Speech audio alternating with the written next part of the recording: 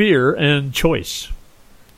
I lived in San Diego for 6 years before moving to this little railroad town in southern Kansas a year and a half ago. I left the big city for several reasons. It was getting more and more expensive, less and less friendly, and although the San Diego climate is a strong attractive force, it wasn't enough to keep me from considering alternatives. I moved to the town where I was born. I didn't stay here long after the birth, moving about a year later as my dad followed his opportunities, but my mother's parents were here and they raised 4 girls.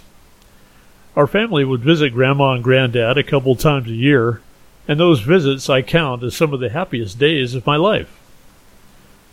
I ended up finding a house to rent about a half-mile from where my grandparents used to live, and have been enjoying a quiet, serene life of solitude, allowing me to decompress from all that big city cacophony and focus on more spiritual pursuits. Kansans are a practical lot with a hands-on attitude, necessitated by multi-generational family farms and a strong connection to the land. And when the mainstream and social media channels blew up with dire warnings, fearful daily death counts, and breathlessly extreme measures, people around here mostly took it with a grain of salt. Not to say people weren't concerned, but they had more of a just life attitude. I was proud when my county voted to suspend the governor's mask mandate, and proud again when the city council did the same. Schools are opening, stores are busy, and TV sets are more often tuned to entertainment instead of what passes for, quote, news, end quote. I was in a local coffee shop the other day and the waitress was talkative. My brother and dad run a dairy and a beef operation. They understand herd immunity. When disease comes around, they just do what needs to be done, stay positive, and get on with life. She shrugged. Again, I was proud. And it got me going on how fear can overshadow safety, derailing common sense and shutting us off from logic and emotional control. In today's ultra-connected world and hourly news cycles broadcasting over millions of channels, we tend to forget that the producers of news reports are trying to compete with each other for the biggest share of clicks, and will seize on the most extreme and alarming facet of an event, whether it's true or not, in the hopes of capturing an audience of rubberneckers doom-scrolling for the end of the world. The longer this type of reporting goes on, the more inflamed events appear, and soon people go into fight or flight, completely losing their minds and hearts. The reptilian brain is the most basic of human developments, designed to automatically jerk us away from imminent threats, such as that precipice over there, that explosion of fire, or that predator on the trail of lunch.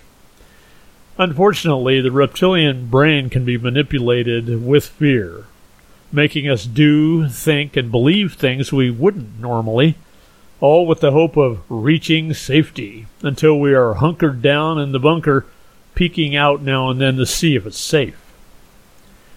History is replete with examples of entire societies enslaved and convinced of their safety, while the controllers exploit and murder their subjects. This is happening now in the world, and I believe we can make the choice to thrive despite it. Fear robs us of choice. You know there's fear when there seems to be, quote, no other way, end quote. In other words, no other choice. This is the big lie, and exactly where vested political interests want us to be. There is always another choice, another approach, another possibility. In fact, the universe itself runs on possibility. If there were only one choice, everything would end up in one big solid frozen black ball in short order. Each of us determines our experience by our choices. We choose to see peace, compassion, and love. Lo and behold, peace, compassion, and love begin to show up. But fear, especially the existential kind, disconnects us from positive outcomes.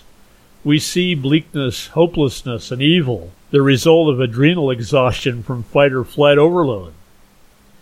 By choosing to perceive greater possibilities, those possibilities manifest. Suddenly, what seemed hopeless now has a silver lining. What seemed huge and evil suddenly becomes insignificant with the sun shining all around.